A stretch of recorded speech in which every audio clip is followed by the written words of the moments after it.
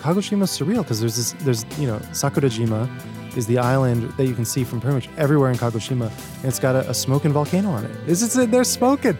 It's like you wake up and it's like throughout the day the smoke is changing, more, less smoke. I mean, it's just wild.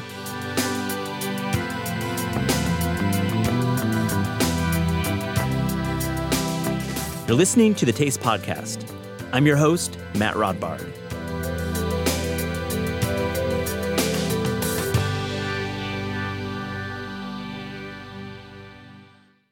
Tokyo-based writer Craig Mod is part journalist, part ethnographer, and part performance artist. And I'm really happy he stopped by the studio on a recent swing through New York. While Mod may not be a household name, those in the know about topics such as digital book publishing, Japan, and multi-day walking know and respect Mod's incredible body of work. This is a wide-ranging conversation covering everything from where to visit Japan outside Tokyo to some of the writing he's done on these epic 30-day walks. It's really great to get to know Craig Mod, and I hope you enjoy this conversation.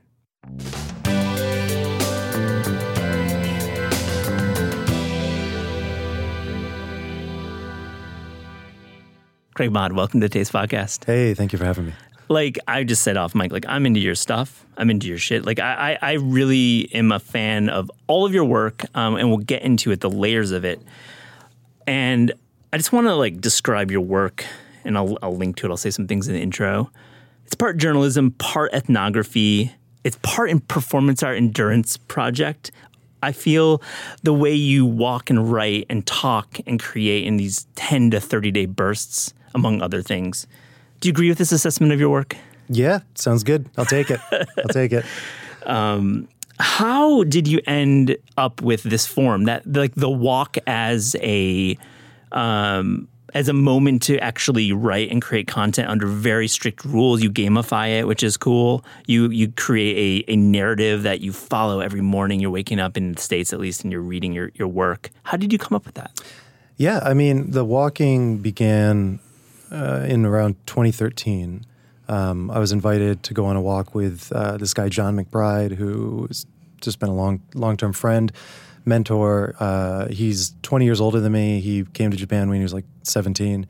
And he started walking. He started doing all these walks when he was 18, 19. As part of, he was going to Japanese university and he was doing literary studies in Japanese. And just to better understand some of these old books, Basho's, Oku no Hosomichi and things like that, he would go and walk these routes. So in 2013, he invited me to do part of the Kumano Kodo. And I had never heard of it. I never knew anything about it.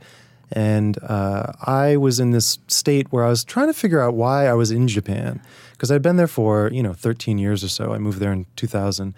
And I, don't work with Japanese companies that much necessarily. I'm not working at a company. I've always been independent. I've always done my own stuff. And I'm also not an explicit academic. And so my being in Japan was I was looking for more concrete reasons to be there. And we went on this walk and it was really illuminating. I knew nothing about these walks. I knew nothing about the old roots of Japan, the old spaces of Japan. And it kind of unlocked something. And then we started doing more. He invited me on more of these walks. And in 2016, I had done, 3 years of them. And, by that point, about 2 or 3 months of walking. And I thought, well, this is really interesting, but they feel really ephemeral. And so how can I invite someone and how can we use the walk as a platform to make something? And that was when I invited Dan Rubin out as a photographer.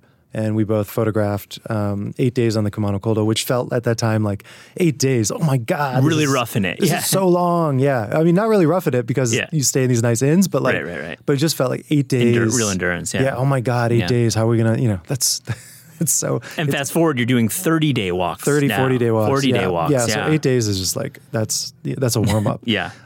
So we did that. And we kind of had this strategy. We were going to do 8 days of the walk. And then we were going to hide for a week in a farmhouse and just put the whole book together then.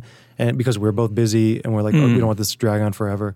It dragged on a few more months, but in the end, it was really successful. We had a successful Kickstarter around it. And to me, it just really kicked off this notion of using a walk as a platform for creative work. Amazing. So you did this walk, this 8-day walk, and the intention originally was to do a book, to create a tangible object from it. And you now photograph your own books and you're kind of your one-man show, but then you had help. And so did you find that capturing the writing in the moment was a really a creative advantage? Yeah, well, so on that walk, there was no writing really. Okay. It was Photos. just photography. Okay. I mean, again, to like, you sort of try to create these parameters that enable success. And so on the first one, it was just, okay, how do we make this as simple as possible? Just photos, no words, you know, and it was like we even set like the photo limit of like what we were allowed to include. So we had to be really rigorous about, culling. But it was in 2019 when I did the first real walk plus a bit of writing. And that was on the Nakasendo. And that was, I walked from Tokyo to Kyoto and then did some other kind of walks around the Kii Peninsula at that time. And that one, it was funny because it felt rigorous and intense, but I was just writing like a paragraph each night. It was an SMS-based newsletter. Yeah, right. So we built this system. A couple friends in New York helped me build this SMS-based publishing system. So people could subscribe over SMS.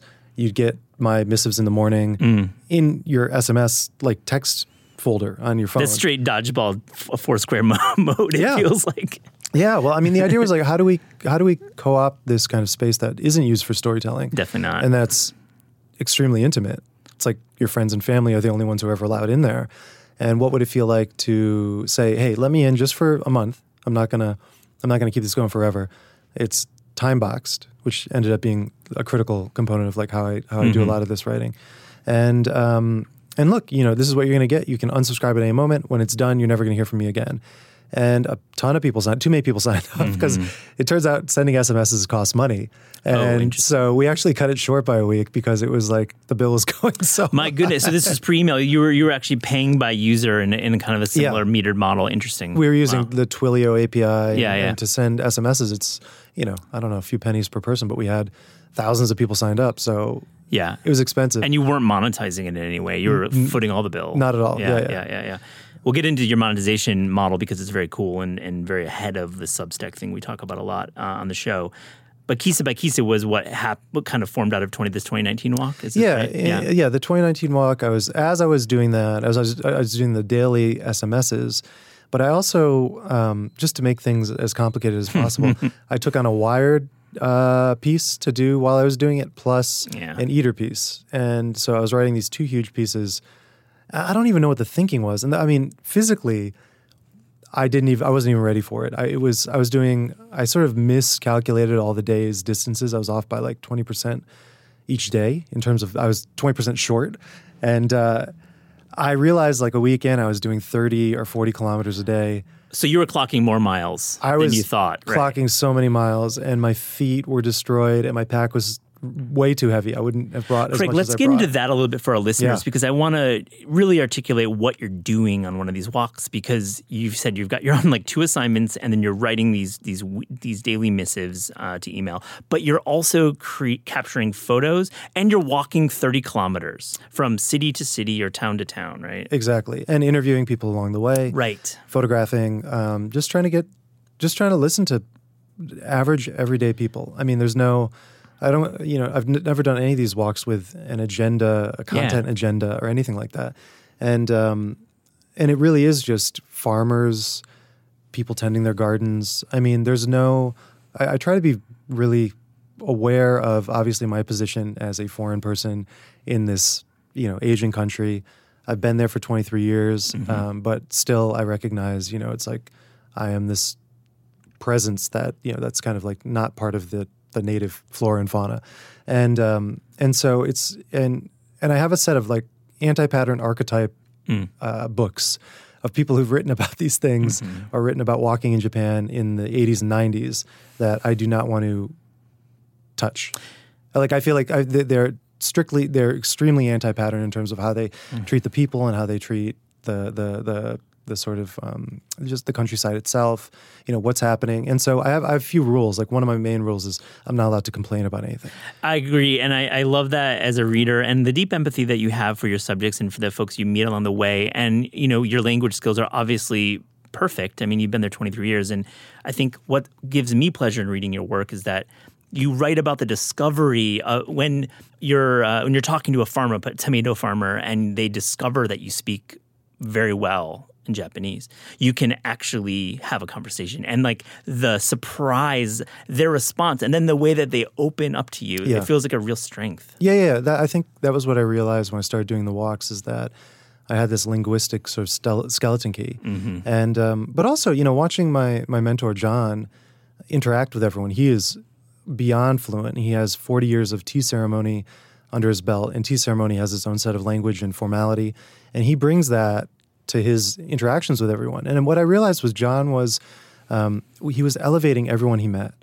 Truly, just truly like deep respect, total elevation.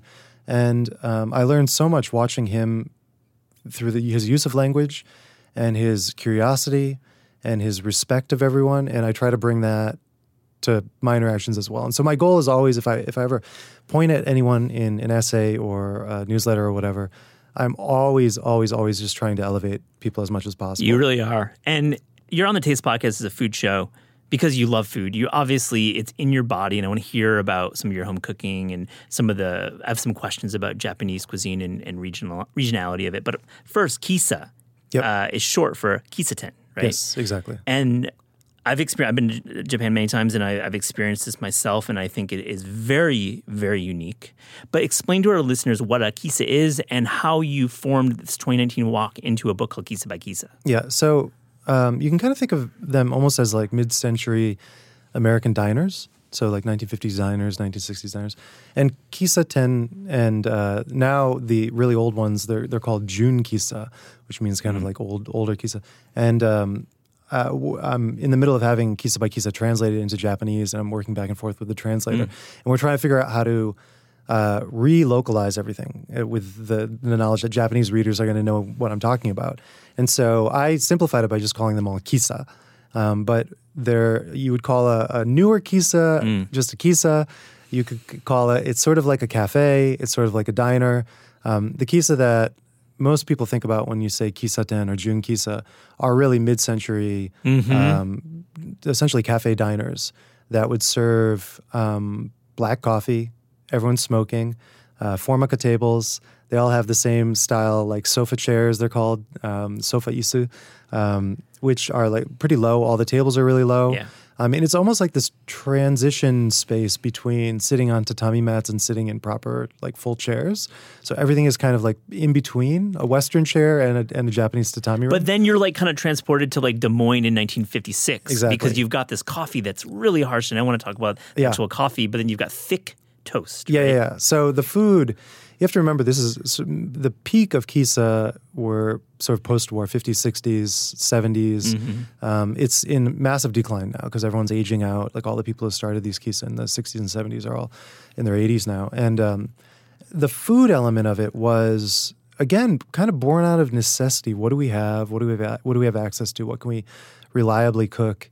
And no real full kitchen, that's for sure. And so you got things like toast. There's this toast everywhere. But definitely like at least an inch to 2 inches thick. Yeah, really thick toast. Thick cut toast, yeah. So the story I've heard in my reporting, what I've kind of come to understand is that a lot of this morning culture, so it's called morning sets, that you get the toast, you get toast and a hard-boiled egg and a cup of coffee, and it's like $1 or $2. And that kind of began in this town called Ichinomiya, which is near Nagoya, which is a port city. And in Ichinomiya was a huge manufacturing town. And they used to say, what was the phrase they had? What was it called? Gachaman. So they used to say, because the town was all textiles, all these machines were just like, making this gacha noise. And they said, gachaman is every time it does gacha, ichimayen, 10,000 yen pop out. So it was an extremely wealthy area. Yeah. It was just post-war manufacturing, textiles, super wealthy. But the machines were so loud, no one could have meetings in any of the factories. So in order to have meetings, these little cafes started to spring up, and all the meetings were happening in the morning. And so they started serving food to sort of align with these meeting needs. Yeah, you needed sustenance with your your menthol cigarettes. Exactly. Oh, so many cigarettes. Yeah. And so that's sort of where this morning culture of food and coffee in the morning, because Tokyo doesn't really have this. If you walk around Tokyo, it's hard to find anything. I went to one in Ueno one time. But even the Kisa, no one opens before 9 or 10. Yeah. At the earliest. I see what you're saying. At the earliest. Yeah. So this idea of like a true morning culture. So Nagoya and Ichinomiya, it's like 6, 7 a.m. open times. And so people were there early. And that kind of, this idea of Ichinomiya is kind of special in that they serve nuts and they put anko, so the paste on top of the toast. And that kind of spread out from there. That's sort of the story, is that this Kisa, Ichinomiya style, Nagoya style Kisa were kind of the ones that kind of made it out. I have to ask you about pizza toast. Sure. Because there seems to have been a moment probably well after 1956, when mid-century, when these were starting out as these simple meeting places, when pizza entered the equation. You've done a great video I'll link to in the show notes about a pizza toast construction, beautiful. But like pizza toast, you find it on the road when you're doing Kisa by Kisa, right? Yeah, so when I was doing that Nakasendo walk in 2019, I was trying to find through lines for the pieces. And I realized pretty quickly that, okay, no matter where you go, because a big part of what I'm walking to experience is the depopulation that's happening in Japan. So Japanese population decline is like most first world countries today. It's a pretty extreme decline, and the decline is happening entirely in the countryside. So Tokyo year over year is growing. All the countryside towns are shrinking for the most part, or consolidating. And I quickly realized that no matter how down and out a town would be in the countryside, you're always going to have a barber and a kisa. Yeah. Like that was non-negotiable. Those were always there. And the Kisa were becoming community centers, essentially. Everyone would just hang out in them all day. Everyone was in their 70s and 80s and 90s.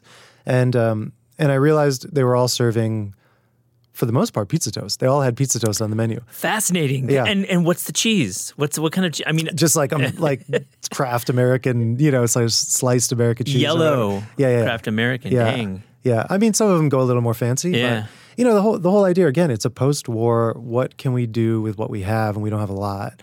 So, okay, we can get a toaster oven. That's easy. So, toaster oven, what can you make in a toaster oven? Mm-hmm. You can put some red sauce, some peppers. It's a lot of electric appliances, right? All electric. All electric. Yeah, I mean, that's the thing. Totally electric. We're switching in the States to that, and then we've written about it in Taste, but Japan's been doing electric only for a long time. Yeah. So a lot of these kisas, they don't even have a burner. Right. If they do, then they're doing kind of Neapolitan-style spaghetti. So it's like spaghetti and ketchup.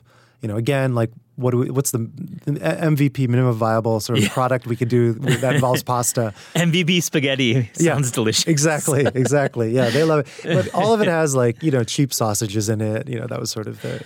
Let's talk about the coffee too, because, there's a great third wave, especially coffee scene in Tokyo. I mean, Fuglin is just one of many that just do incredible work, but these coffees are not that. It seems to me from your writing and from your video work, it seems like they're not V60s, right? They're kind of like maybe French press, or is it V60? They're pour-overs. They are pour-overs? But they're not V60 pour-overs. They're other Kalita and other things. Right. And you'll get some siphon coffees. Siphon, right. Yeah. You see a lot of siphon You see a lot of that. It's so funny that Blue Bottle's like siphon coffee, $15. I know. And in Japan you can get it for $2 if you're in the right place. Yeah. But no, the coffee's not good. It's just not. It's like for the most part. It's gritty, man. It's gritty. Yeah. Sometimes you'll find like a sweet, flavorful, something with a little bit of flavor, but really it's meant to be paired with cigarettes and some toast. And for the most part, people dump a bunch of cream and sugar in it as well. So, the black, delicious third wave coffee that we are also, kind of used to now. Expressions of citrus from Ethiopia, right? Not happening in a Kisa, right? So what I order is I always get the American, not Americano. I get the American coffee, which is their normal coffee, which is drip coffee. And then they just cut it with a little bit of hot water. Yeah. So it's kind of like an Americano, but with coffee. But with not espresso. But regular brewed coffee. Interesting. Exactly. Fascinating. I want to talk more about food, but I want to first get into your recent Tokyo walk, which was a week-long trip back to Tokyo. You'd moved there originally 23 years ago, and you rediscovered a lot of the neighborhoods. And you can read this by joining your membership program, Special Projects, which is great. But I want to hear about Tokyo. We write about it a lot. We think about it a lot in America, but we don't really go there and think about the change because we don't have that perspective as Americans. We only go there as tourists. So what is happening in Tokyo, and my main question is, what's vanishing before our eyes that we as fans of Tokyo and tourists need to go see? Yeah, so massive development is happening in central Tokyo. So Marunouchi has been completely transformed over the last 15 years. Tokyo Station's been, basically rebuilt, but with the original brick and everything, but now it's, earthquake proof and it looks beautiful. They've done a beautiful job, but it's surrounded by, all these skyscrapers that didn't exist 10 years ago. So that area, the Tokyo Station, Marunouchi area is just completely rebuilt. And then Roppongi is unrecognizable. I mean, when I moved there, Roppongi was the most down and out dirty, you're not going to get stabbed anywhere in Japan, but maybe you get stabbed in Roppongi. It was just a mess, and you kind of go there. It was just a drinking sort of, red light district scene. And today, I often think about someone coming to Tokyo today and going to Roppongi, what their image of it would be, because I carry so much baggage with me. And I think it would just be this fancy, posh, it's that's where the museums are. And that's where Roppongi Hills and Midtown and all these other, Wild. It's so strange. It's surreal. It sounds like, honestly, Williamsburg, because 20 years ago, Williamsburg was the same thing you described. And now you go there, it is truly one of the most torched neighborhoods in all of the world. It is luxury. I love in your recent 7-day walk, you were trolling Roppongi Hills pretty hard. Oh, yeah. I felt that was great. Roppongi Hill is the first building that made me realize how much I could hate a building. I moved to Japan when I was 19. They built Roppongi Hills a couple years later. And it was just so immediately distasteful and disgusting and unusable and annoying. And it took me years to kind of develop an architectural sense to really recognize how bad it was. I really, truly believe it's one of the worst buildings in Tokyo, bar none. It just has no respect for the surrounding area. I think it's an ugly building. I don't think it's beautiful. I think it's kind of, pretty bland. The layout of it is completely inscrutable. People who work there can't even navigate it. It's, and most of the companies that moved in there were given massive discounts to move in there when it first opened. And a lot of them have left. Which I think they just couldn't deal with the aesthetics. Yeah. This is not a great, and it killed a kid. Tough. The building killed a child soon after it opened. I mean, which felt, in a lot of ways portentous of the lack of care that went into it. So I'm very vocally not a fan of Roppongi. You are, but you do it in your way that I love, and I think this is the most negativity I've ever actually heard from Craig Maud. Speak your name in the third person, because I feel your writing never really goes there. It's almost more coded in a cool way, and you have such respect for the country. So I think, but I think it's important to call out bad urban decisions because we all have to live with this for 30, 40, 50, 60 years or whatever. And so, I mean, what's nice is right around the corner, I think Midtown, to me, is a much better version of what a Roppongi Hills could be like. I think the building is better. I think it's more easily navigable. I think the resources in it are better. I think the park out back is beautiful. I think the 2121 design site is a wonderful museum. I think the way it integrates with the surrounding Nogizaka area is beautiful. I just think they did a good job. And so in contrast, I think it is important to call out Mori because Mori is completely changing the skyline of Tokyo. Mostly, I guess, for the better in some ways, but thankfully it's all pretty concentrated. It's all around the Roppongi area. Are you feeling that some of this change is for the better in terms of the access in the city? Is it becoming more accessible? Yeah, I mean, a lot of what's being built is housing, which I think is good, right? And so you look at cities like San Francisco that can't build a house to save their life, and so it's really heartening to just see giant, housing skyscrapers going up kind of all over the place. So that's good. And I think, the magic of Tokyo is in its kind of jumble zoning where everything can exist next to everything else. And that still exists. That's still happening. What's being lost is, and a thing to keep in mind too, is Tokyo is so vast. Yeah. Tokyo is 23 million? Did I make that up? Something like that. Yeah. But it's also 23 cities. Yeah. You know what I mean? It's so huge. And and you can kind of get out of that central Yamanote loop.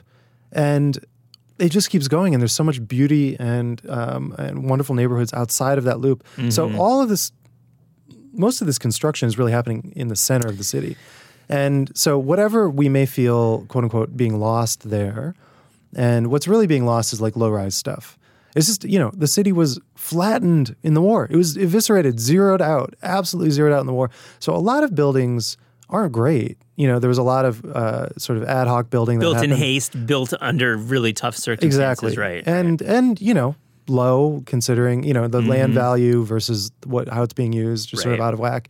And so a lot of what I noticed disappearing in the central area were Sento, for one, the public baths. But that was also a product of people having baths at home. No one had a bath at home in Tokyo. If you lived in an apartment in Tokyo in the 70s, 60s, 70s, 80s, it was fairly likely you didn't have a bath. So you go to the public bath down the road. So they had a purpose. And now everyone has a unit bath, has a beautiful little Toto unit bath. They don't have to go to the public bath. So those disappearing are, I love public baths, and I think there's something important about it for the community. I think you are losing something by losing them. I mean, there's a level of when you're seeing your neighbor in that state fully nude, you're getting there's a connection. There's a human element with your neighbors that we don't have as Americans. We don't do that. Totally. Well, and I just think seeing people naked is important. I agree. This is there's a weird American prudishness, and just seeing people of all ages naked and destigmatizing nudity and just existing in that. I mean, that was for me so transformative culturally to go to Japan. I remember the first time I was taken to an onsen, I was freaked out. I was so freaked out and so kind of there's a woman prudish. Potentially, I was in an onsen in Hokkaido, and there's a woman, in our changing room. Yeah, sometimes they're mixed. Yeah, which is as an American, what the? I mean, it's very different. Yeah. It's sort of a shock. I mean, again, because I think Americans are just so hyper prudish. So I've personally just found it to be really liberating. Also, it's kind of knowing where your body's going to go by seeing naked old people. It's true. It's sort of it sort of demystifies the aging process and destigmatizes a lot of it. And I don't know, there's a lot of beauty to it. And then just talking with people naked is quite Craig, I fully agree. Nice. It gives you a level of calm. It gives, body image issues. It kind of gives it a rest. Exactly. Anyways, let's transition to some more food talk, because I really do want to ask you this question, because I've always wondered this. How regional is Japanese cuisine? I mean this specifically if you're going to Hokkaido or Matsumoto or Fukuoka. Are you finding cuisine that you're not finding in other places? Or, I hate using the word monolith, I hate using the word homogeneous, but is Japanese cuisine a monolith? No, it's a very regional. An example, last year I did the 10-city walk. This was one of the project last November, which December. Is becoming a book. Eventually. Okay, sorry. they're all theoretically becoming books. But so I started in Hokkaido, and I was in Hakodate, and the first morning I was walking around the market, and I went to Cafe Akisa, and there was a fisherman there who was blasted. It was 9 a.m. He was so drunk. And he had just finished fishing all of his squid for the morning, and he forced the Kisa owner to serve me up his squid. But this is just a thing people will, for example, in Hokkaido, eat in the morning. This wasn't too out of the, she had it already, it was prepared beautifully. And flattened, dried squid, like jerky? No, fresh cut, cool. sashimi grade great. Squid, with a little bit of wasabi, drizzled with some soy sauce. And I'm not a huge raw squid fan. 8 a.m. to... first thing in the morning, let me have some raw squid. It was like butter. It was amazing. I mean, the guy was completely bonkers, but that was just a good example of you're probably not gonna find that outside. You're not gonna find outside of okay. Are there dishes? I mean, we know okonomiyaki in Osaka, but there seems to be a puzzle in my head. How regional is Japanese? Is there a way to articulate this for our listeners?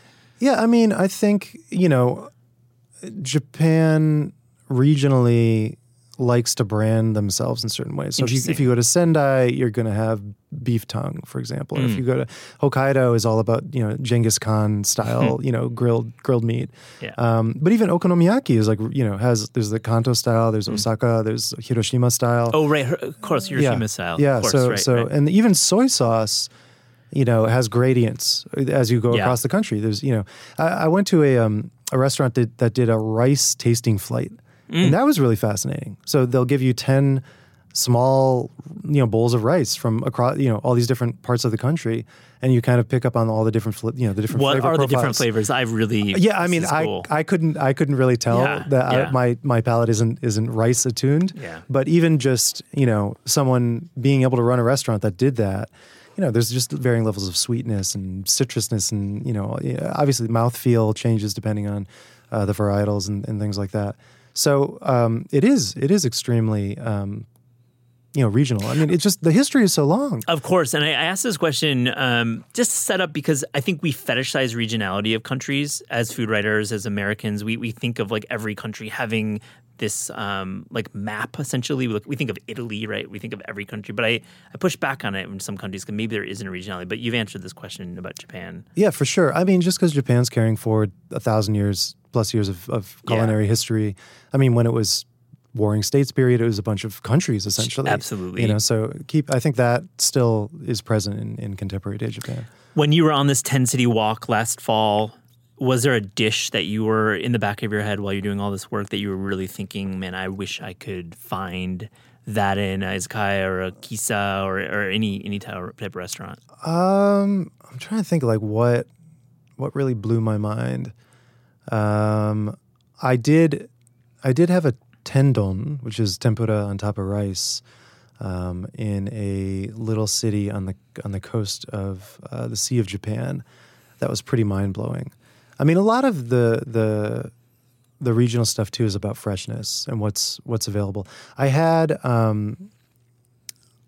fermented mackerel a couple years ago, also up in the same area, Fukui, up really on the coast of Japan, and the fermented mackerel was wild. I mean, they fermented for like a year. Oh, interesting. I was thinking days, so we're thinking, wow. It's like cheese. Yeah, it comes out like cheese, and they grill it. There's all these different ways to prepare it.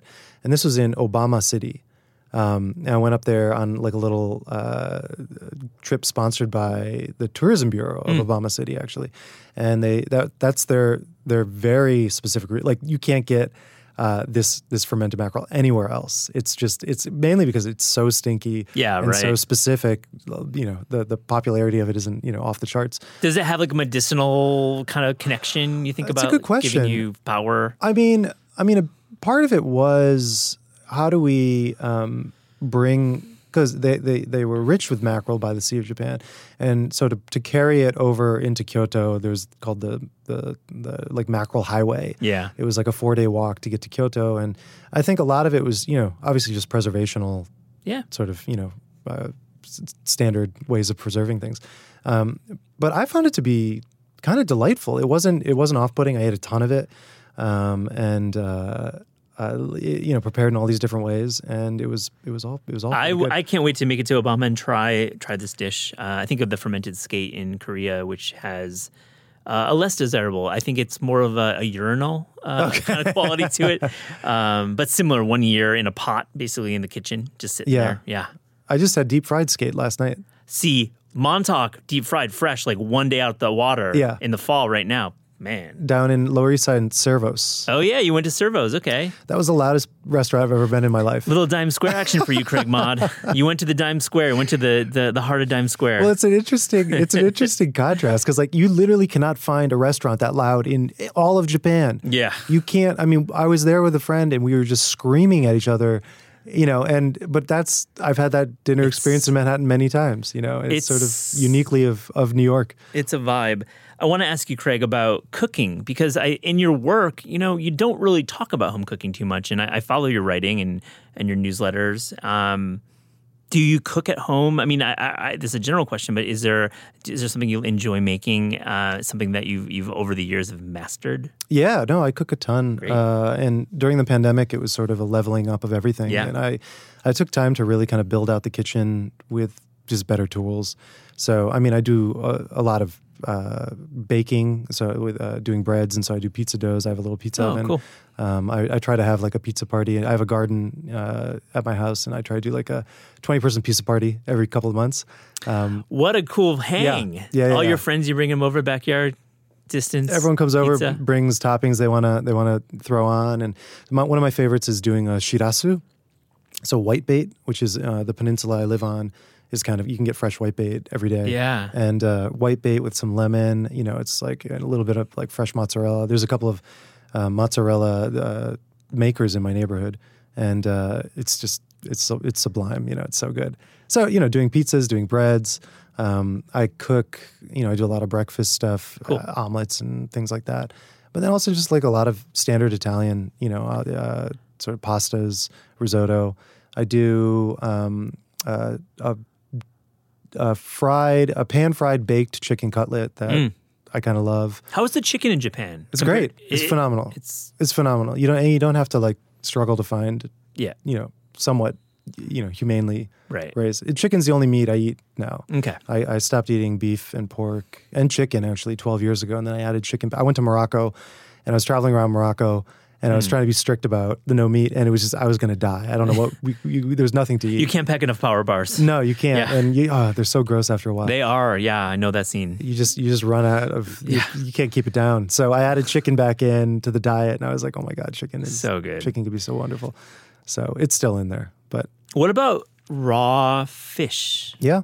Are you not doing raw fish? Yeah. I'm into raw fish. Yeah. I mean, I'm not seeking out sushi. I'm not like, I don't crave sushi. Interesting. But there's a great supermarket near my house that you can buy a little bento box of exceptional sushi. Yeah. And I'll do that once or twice a month. It's like a great little dinner. Are you always cooking rice at all times in your household? No, I don't even have a rice cooker, so I do it Interesting. I do it on the stove. Do it old school. Great. Which is so easy. It's like a 15-minute, 20-minute procedure. So you just kind of get the rice going, prep everything else. Yeah. It's a pretty easy thing to just integrate with general cooking. Shockingly so. If you're doing brown rice, it's a little more complicated, a little different. But standard white rice is, you can just knock it out. You don't need a Zojirushi giant, rice cooker. They're so fun to buy though on Amazon when they're on sale. They're great. Like you have to just buy one. Thankfully I don't have counter space anymore. Yeah. So I have two toaster ovens. Balmuda sent me one. Oh. I should give a shout out to. I've never thanked them publicly. Well, I almost bought that Balmuda, and I actually have a Japanese toaster. I have a Mitsubishi that's really great and like a quarter of the price of Balmuda. Yeah. Is Balmuda good though? It's really good. They sent me it for free. So would I pay the list price for it? I don't even know what it costs, but yeah, it's good. You put a little bit of water in the steam chamber and like it steams your toast and respect, Craig. I never really bought that as a thing, but I'll take your word for it. It's pretty good. No SponCon here. Pretty good. I love just talking to you about home cooking in Japan because I think we don't really talk about workaday Japanese cooking that much on the show. You were raised in North Carolina? You grew up in North Carolina? Is that right? Actually, Hartford, Connecticut. Oh, okay. I'm sorry. But I spent a lot of time in North Carolina. Okay. My dad had moved down there, and I spent a decade. This is a very tangential thing, but he passed away in 2011. Didn't really know him, and everyone else in the family was dead, and I had to go bury him. And are you going to write about this one day? Yeah. I wrote an entire book about it, but it was decided that it should not be published. Okay, well, so I've met it, but we could come back to that again at a point in the future. Yeah. But no, it was this incredible experience on a number of levels. But I became very close friends with this lawyer who was down there, sort of handling. He had the will, and he was 72, 73 when I met him. And this was the last job he took on for the most part. And we just became really good friends. And I ended up spending the next decade-ish, next 8-9 years, going to North Carolina 2 or 3 times a year just to hang out with this lawyer. And I fell in love. This is Western North Carolina, Tryon. I fell in love with the area. And on a lark, I went up to Asheville. And I was just like, I drove into Asheville. I was like, what did I happen on? And it's incredible. And the food was phenomenal. The donuts, the grits. I mean... Yeah, you go to Chai Pani? Yes. That Indian... Yeah, yes. Yeah. Irwan Irani, good friend of the show. So good. Great so spot. good. Yeah. That's just shocking. And I think the first weekend I spent in Asheville, I think Johnny Depp was also in town. Oh my gosh. It was just finding such a weird gem unexpectedly. So that really made me fall in love with North Carolina. And then my relationship with that lawyer, who just became this strange, super close friend. I'm 30, He's 72. Wow. And we, I think, found a very bizarre connection. His children, I don't think, ever understood what was going on. Why? Yeah, they probably had some questions for their dad. But it sounds like this is going to be a screenplay at some time. So let's go. Let's go. I got to ask you, though, that question was trying to set up something about food. When you're in Japan, is there anything that you still really can't get or crave from your background in Connecticut? And well, I'm laughing because my Connecticut sort of background is so just depraved on every level culturally. There was nothing. I mean, I grew up in a town that, just did not have any kind of richness internationally, certainly. I mean, in terms of immediately accessible or culturally baked in cuisine. So no, there's nothing. I mean, and my parents, my mom never cooked. It was my grandmother. I was raised with my grandparents, my mom. And my grandmother was always cooking. She had 3 dishes that she cooked. It was Granny's goulash. Oh my. And fried bologna. And sounds good. SpaghettiOs. That was that was pretty much it. And I grew up on Wendy's cheeseburgers. My mother and grandmother would go for a drive every night at 9 p.m. And they would go and they would buy me a Wendy's double cheeseburger, fries, and a Coke. That's late. I would eat that at 10 p.m. almost every night. So that was the sort of culinary background that I came from. Seems extreme, Craig. Seems extreme for any situation. It was pretty extreme looking back on it. In the moment, you're just like, oh yeah, obviously cheeseburgers at 10 p.m. every night. That makes sense. So is there an American-style hamburger that you're getting that, No, I mean, back to this? I'm not, not eating meat. I mean, the one thing I guess I'm missing is the, in America now, with the Impossible Burgers and the fake meats, those are harder to get in Japan. So it's pretty easy to find an Impossible Burger in New York. I know, I think wasn't Union Square Cafe serving one up, or Gramercy Tavern or something, to find a fancy no meat burger. Can't really. I mean, Superiority, unfortunately, even caught it. They're in a buffer. Brooks is opening soon, but that's the guy. Yes, Superiority Burger. I used to go East Village. Yeah. Yes, I used to do a pilgrimage there every time I came to. Yeah, well, it'll be open soon in the old Odessa space. Nice. It's going to be a big opening. Oh, cool. I want to pivot to a profile that you wrote on your last. Your walk 2 walks ago, it was last fall, for Den Okochi, which was such a great profile. I'm thank you. Such a fan of that piece of writing, and I just want to know a little bit about Den and how you got to know him, and just tell us a little bit about what he represents about an older generation of Japan that you were capturing in that essay. I'll link to in the show notes. I think it's live. Is it behind a paywall, or is No, that's open. I'll link to that. That's on Ridgeline. Everyone should read this piece. It's really remarkable. Oh, thank you. Yeah, you're welcome.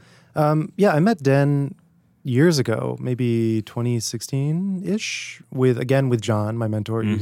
We were doing sort of like a pottery tour.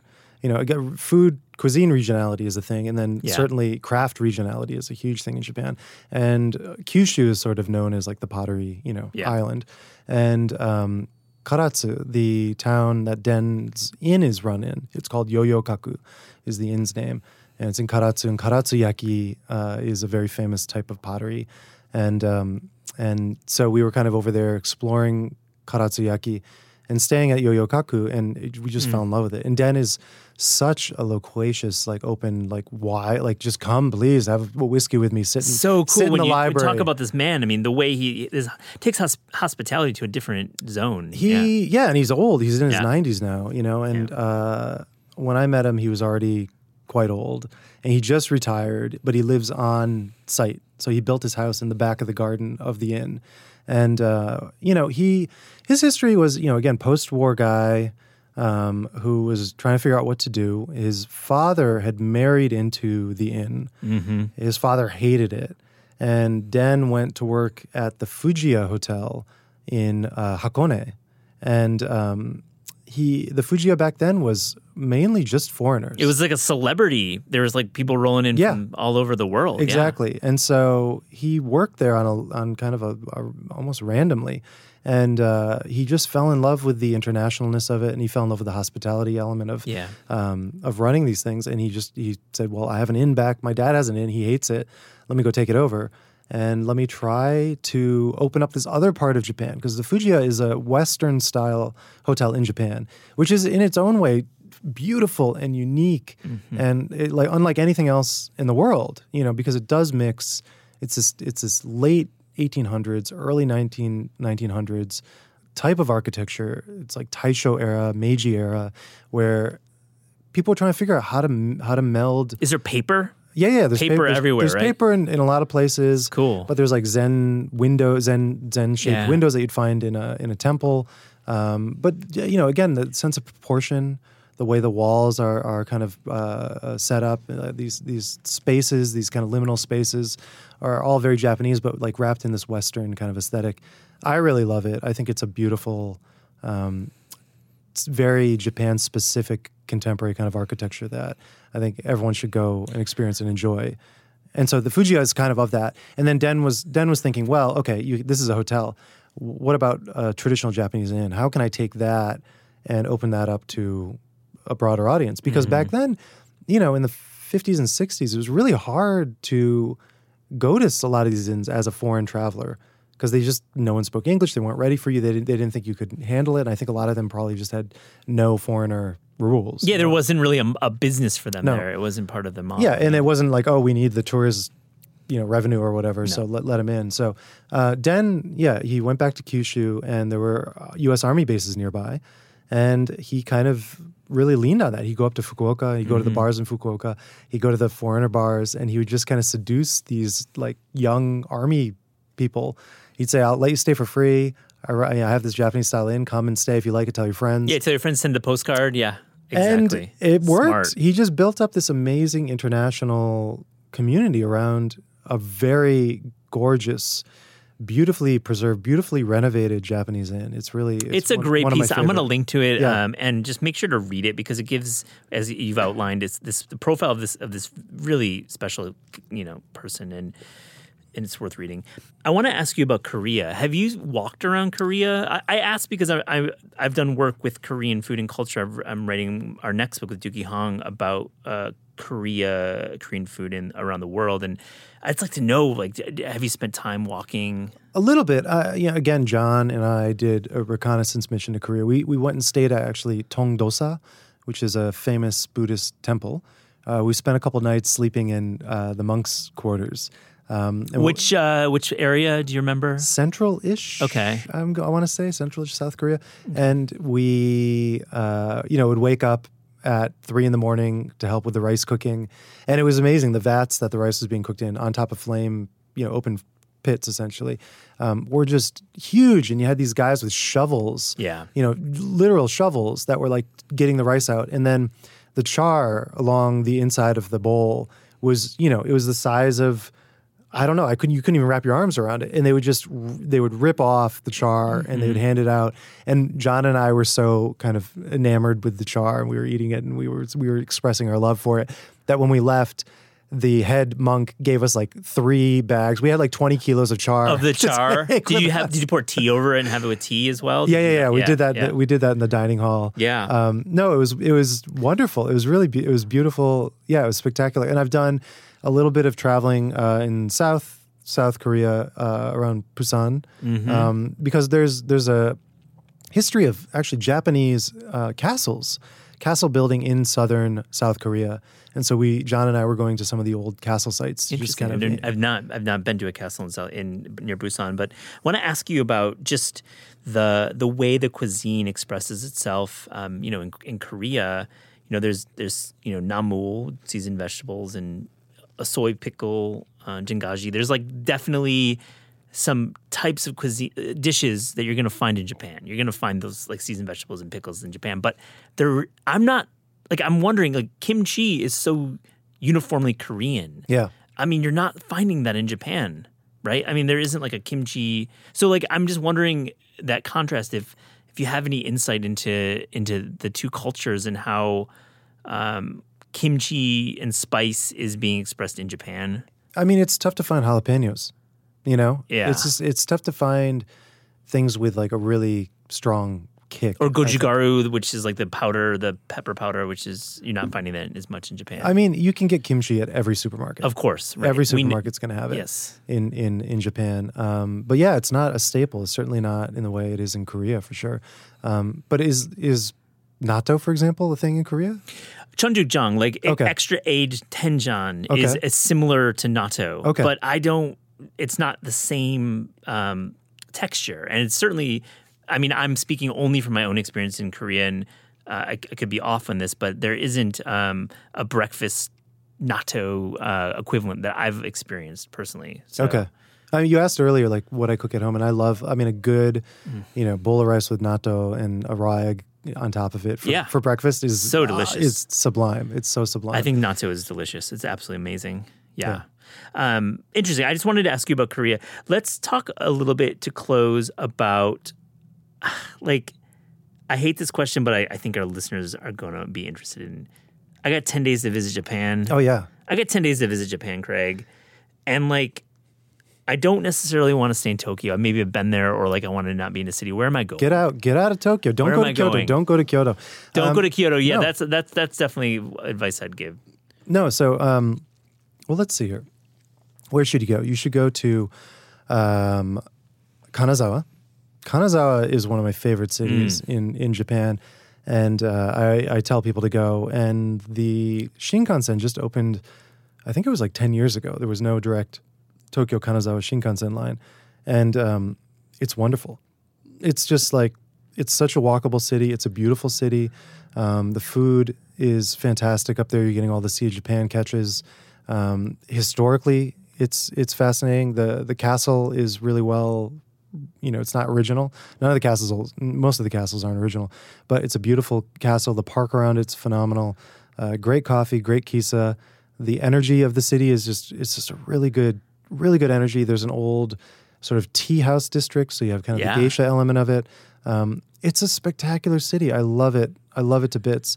And then on kind of the other end, you could go down to Kagoshima at the southern tip of Kyushu, and that's surreal. Kagoshima's surreal because there's Sakurajima is the island that you can see from pretty much everywhere in Kagoshima, and it's got a smoking volcano on it. Yeah, you wrote about that in your last walk. Just smoking. Yeah. They're smoking. It's like you wake up and it's like throughout the day the smoke is changing, more or less smoke. I mean, it's just wild. Are there eruptions like that damage the town and stuff like yes, that? Like, wow. Totally. I mean, not that it really damaged Kagoshima, but the island people live on. And kids go to school with like helmets on and stuff because of potential. That you wrote about. I remember that now. Wow. That's walking around with a helmet because of a live volcano, not your everyday commute. It's so surreal, And so I love these sort of mid-tier, neither here nor there cities. So like Yamaguchi City, also to me, just a wonderful gem of a place in Japan. Like I wrote about that last year too, and it was such a shock. I had never spent time there before. Really, I'd been for like an afternoon. Beautiful layout, walkable, but everyone was so kind. Mm-hmm. It was because it isn't a tourist spot. It's like the prefectural hall is there, so it's sort of like a bureaucratic center. So it's active, but it's not active for tourism. And so everyone was really quick to just embrace it. It has this beautiful shopping street, covered shopping street, huge covered shopping street, and everyone was so friendly so quickly. And I felt, unlike any other place I visited in Japan, welcome. So Kanazawa, Yamaguchi, and what's the other? Kagoshima. Yep. You can head north also to this amazing gem of a town called Morioka. And I also, ran into that on my 10-city tour last year. And Morioka is wild. It bats so above its average. Like, it's just so, again, walkable, beautiful. If you have 3 days, you can see it all. But also historically in terms of like kisa culture and jazz culture, one of the oldest jazz kisas in Japan, up on the, top floor of this building, wild guy running it who's in his 80s. You find the old guys, ageless. Craig. You find the old guys who have stories or who are just like expressive. Yeah, old guy. Yeah, old men love me. They do. I can't deny it. They're into me. But no, it's and coffee culture in Morioka is incredible. Third wave coffee culture. Yeah. There's I think it's That's called, right. You wrote about this. Yep. I think Nagisawa is what the coffee place is called. He's considered like an old master in Japan of third wave coffee. he imported an antique roaster, like German roaster machine. And he is known throughout... Oh, like a Probot or something like exactly, that? Exactly a Probot. He imported a Probot, and he's known all throughout Japan as like the coffee, like sensei of Japan. So it's getting better. Pretty good. Coffee is pretty rad in Japan. Like it's so good. It's definitely in Korean Japan. Craig, we asked all guests on the Taste podcast if there was a dream food book or cookbook project that you could work on without the burden of time, without the burden of budget. What would that be? I'm doing it. I know. You are self-funded and you have no deadline, right? I have lots of deadlines, but I make them up. Okay. It's a tough question for you to answer. We ask all of our guests that question. So let me rephrase it. So with special projects, which we can support you by subscribing to a yearly membership or a monthly membership similar to a Substack. Yep. And this supports your work. What then is the next kind of couple projects you are working on with special projects? Yeah, no, I have my next book that is about a walk on the Kii Peninsula. Yeah. But also there's a memoir element to it as well about where I came from and reflecting sort of thinking back on that childhood through this peninsula. So that's coming up. I want to do another 10 cities, so I'll have 20 cities and then pare that down to 10 cities. And then do a book out of that. Smart. Yeah. Makes sense. Yeah. So I want to double the cities. I had so much fun last year doing that, and everyone really enjoyed it. I want to do 10 more, pare it down. And then the Tokyo Walk last month was so generative and kind of rich. I want to do maybe 2 or 3 more of those and then pare that down. I think that the trick with doing books is you just want to kind of over-generate and then be really rigorous about paring stuff down. So, and then I want to do a Tokaido book. I've walked Tokaido once. I want to do it again. And I want to kind of do a book that's in conversation with some of the woodblock prints from the past, but in a way that it might be unexpected. So I have 4 or 5 more books that I can't wait to read the Kii book. I remember following your walk, which I think was in the spring of 21. Is that right? Exactly. Yep. And that was more rural. Like I think the other 2 have been quite urban, and that was a pretty rural walk. So. Exactly. Craig Mod, it's such a pleasure to talk to you. Thank you for joining the Taste Podcast. Thanks for having me. This is great. The Taste Podcast is hosted by me, Matt Rodbard. It's produced by Pat Stango and edited by Clayton Gumbert. Theme music by Steve Rydell. Visit Taste online at tastecooking.com and make sure to subscribe to our newsletter. Thanks for listening.